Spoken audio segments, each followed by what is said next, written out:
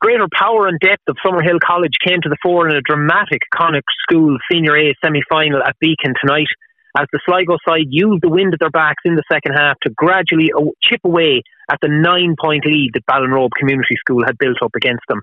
The St Mary's club duo of Eli Rooney and Ronan Nyland ran riot for Mark Brehony's side as they eventually squeaked over the line by 1 goal and 12 points to 2 goals and 7 points, setting up a Connacht final clash with Closh de Valleclore on next weekend.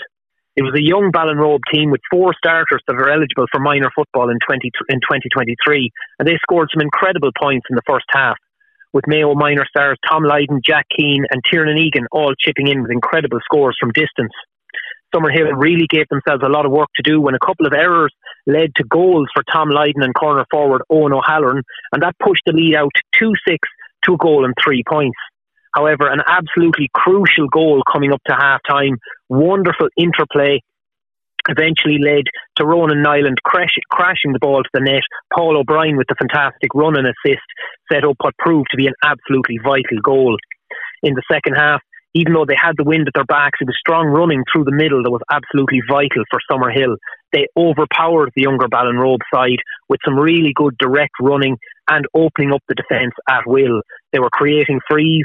6 of the 12 points they scored came from dead ball opportunities, but Nyland and Eli Rooney were also very, very sharp from open play when they got the chance. Midfielder Dylan Walsh was the man who gave them the lead score with approximately 5 minutes to play. Ballinrobe continued to press, but they couldn't quite get on terms. They got back to it.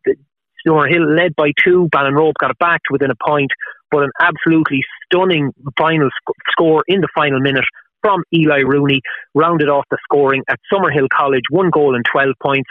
Ballinrobe Community School, 2 goals and 7 points.